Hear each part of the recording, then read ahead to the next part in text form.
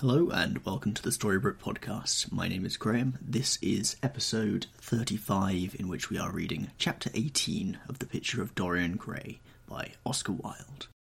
The cracks are beginning to show in Dorian's life. He is haunted by the spectres of his past, a spectre in the form of James Vane, brother to Sybil Vane, who took her own life after Dorian's mistreatment of her. As James Vane haunts Dorian, is this the beginning of the end of his hedonistic lifestyle?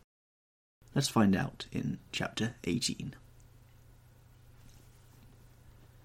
The next day he did not leave the house, and indeed spent most of the time in his own room, sick with a wild terror of dying, and yet indifferent to life itself.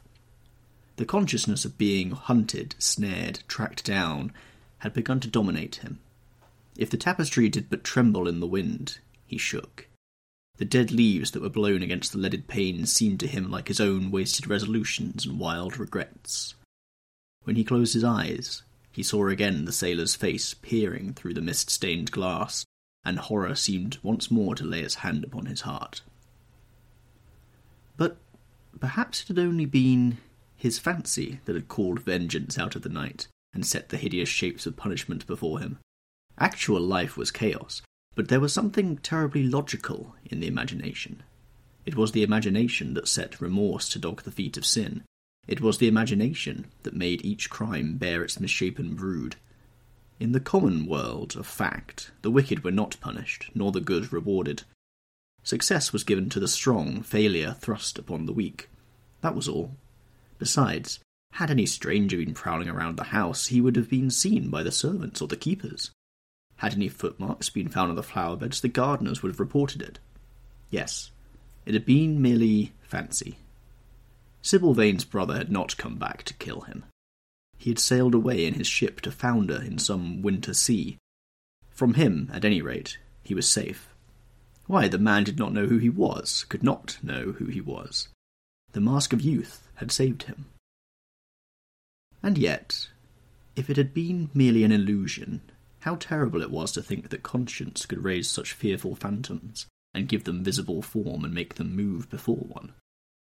What sort of life would his be if, day and night, shadows of his crime were to peer at him from silent corners, to mock him from secret places, to whisper in his ear as he sat at the feast, to wake him with icy fingers as he lay asleep?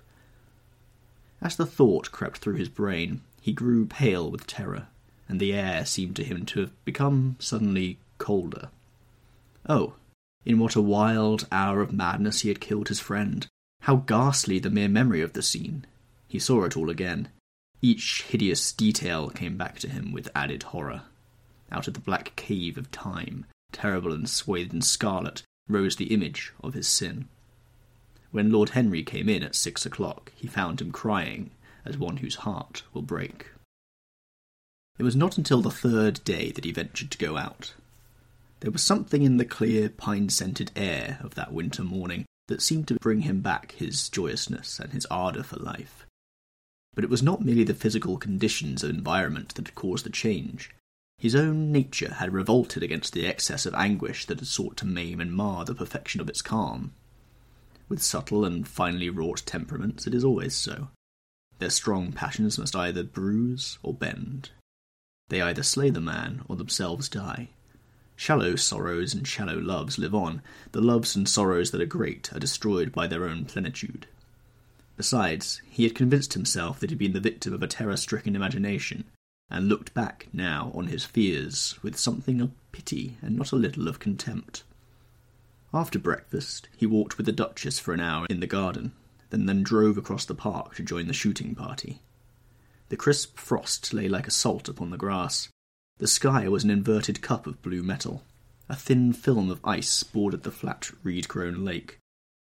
At the corner of the pinewood he caught sight of Sir Geoffrey Clouston, the Duchess's brother, jerking 2 spent cartridges out of his gun. He jumped from the cart, and, having told the groom to take the mare home, made his way towards his guest through the withered bracken and rough undergrowth. "Have you had good sport, Geoffrey?" he asked. "Not very good, Dorian. I think most of the birds have gone into the open. I dare say it will be better after lunch when we get to new ground."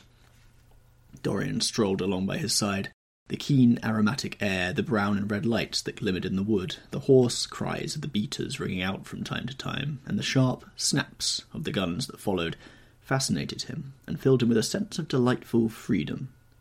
He was dominated by the carelessness of happiness, by the high indifference of joy.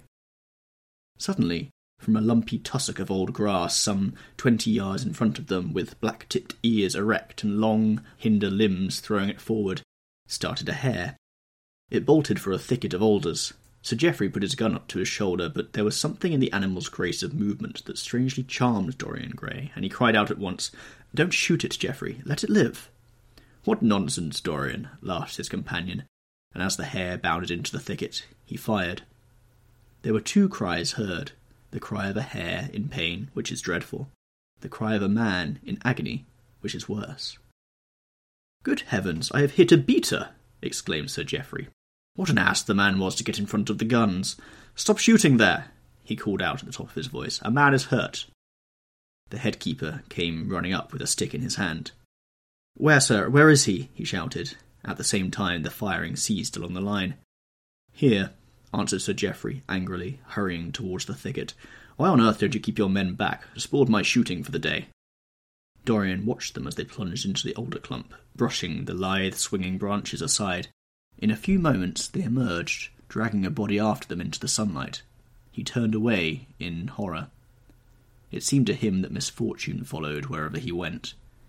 He heard Sir Geoffrey ask if the man was really dead, and the affirmative answer of the keeper. The wood seemed to him to have suddenly come alive with faces. There was the trampling of myriad feet and the low buzz of voices. A great copper-breasted pheasant came beating through the boughs overhead. After a few moments that were to him in his perturbed state like endless hours of pain, he felt a hand laid on his shoulder. He started and looked round. "Dorian," said Lord Henry, "I had better tell them that the shooting is stopped for today. It would not look well to go on." "I wish it were stopped forever, Harry," he answered bitterly. "The whole thing is hideous and cruel. Is the man—" He could not finish the sentence. "I am afraid so," rejoined Lord Henry. "He got the whole charge of shot in his chest. He must have died almost instantaneously. Come, let us go home." They walked side by side in the direction of the avenue for nearly 50 yards without speaking. Then Dorian looked at Lord Henry and said with a heavy sigh, "It is a bad omen, Harry, a very bad omen." "What is?" asked Lord Henry. "Oh, this accident, I suppose. My dear fellow, it can't be helped. It was the man's own fault. Why did he get in front of the guns? Besides, it is nothing to us. It's rather awkward for Geoffrey, of course. It does not do to pepper beaters. It makes people think that one is a wild shot, and Geoffrey is not. He shoots very straight. But there is no use in talking about the matter." Dorian shook his head. "It is a bad omen, Harry. I feel as if something horrible were going to happen to some of us. To myself, perhaps," he added, passing his hand over his eyes with a gesture of pain. The elder man laughed. "The only horrible thing in the world is ennui, Dorian. That is the one sin for which there is no forgiveness. But we are not unlikely to suffer. We are not likely to suffer from it, unless these fellows keep chattering about this thing at dinner. I must tell them that the subject is to be tabooed. As for omens, there is no such thing as an omen. Destiny does not send us heralds. She is too wise or too cruel for that. Besides, what on earth could happen to you, Dorian? You have everything in the world that a man can want. There is no one who would not be delighted to change places with you."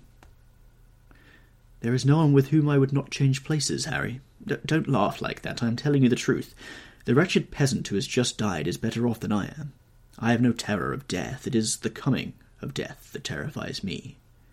Its monstrous wings seem to wheel in the leaden air around me. Good heavens, don't you see a man moving behind the trees there, watching me, waiting for me?" Lord Henry looked in the direction in which the trembling, gloved hand was pointing. "Yes," he said, smiling, "I see the gardener waiting for you. I suppose he wants to ask you what flowers you wish to have on the table tonight. How absurdly nervous you are, my dear fellow. You must come and see my doctor when we get back to town." Dorian heaved a sigh of relief as he saw the gardener approaching. The man touched his hat, glanced for a moment at Lord Henry in a hesitating manner, and then produced a letter, which he handed to his master. "Her Grace told me to wait for an answer," he murmured. Dorian put the letter into his pocket. "Tell her Grace that I am coming in," he said, coldly. The man turned round and went rapidly back in the direction of the house. "How fond women are of doing dangerous things," laughed Lord Henry. "It is one of the qualities in them that I admire most. A woman will flirt with anybody in the world as long as other people are looking on." "How fond you are of saying dangerous things, Harry. In the present instance you are quite astray. I like the Duchess very much, but I don't love her." "And the Duchess loves you very much, but she likes you less, and so you are excellently matched." "You are talking scandal, Harry, and there is never any basis for scandal." "The basis of every scandal is an immoral certainty," said Lord Henry, lighting a cigarette. "You would sacrifice anybody, Harry, for the sake of an epigram." "The world goes to the altar of its own accord," was the answer. "I wish I could love," cried Dorian Gray, with a deep note of pathos in his voice, "but I seem to have lost the passion and forgotten the desire. I am too much concentrated on myself. My own personality has become a burden to me. I want to escape, to go away, to forget. It was silly of me to come down here at all. I think I shall send a wire to Harvey to have the yacht got ready. On a yacht one is safe." "Safe from what, Dorian? You are in some trouble. Why not tell me what it is? You know I would help you." "I can't tell you, Harry," he answered sadly, "and I dare say it is only a fancy of mine. This unfortunate accident has upset me. I have a horrible presentiment that something of the kind may happen to me." "What nonsense!" "I hope it is, but I can't help feeling it. Here is the Duchess, looking like Artemis in a tailor-made gown. You see we have come back, Duchess." "I heard all about it, Mr. Gray," she answered. "Poor Geoffrey is terribly upset, and it seems that you asked him not to shoot the hare. How curious!" "Yes, it was very curious. I didn't know what made me say it. Some whim, I suppose. It looked the loveliest of little live things. But I am sorry they told you about the man. It is a hideous subject." "It is an annoying subject," broke in Lord Henry. "It has no psychological value at all. Now, if Geoffrey had done the thing on purpose, how interesting he would be. I should like to know someone who had committed a real murder." "How horrid of you, Harry!" cried the Duchess. "Isn't it, Mr. Gray? Harry, Mr. Gray is ill again. He's going to faint." Dorian drew himself up with an effort and smiled. "It is nothing, Duchess," he murmured. "My nerves are dreadfully out of order. That is all. I am afraid I walked too far this morning.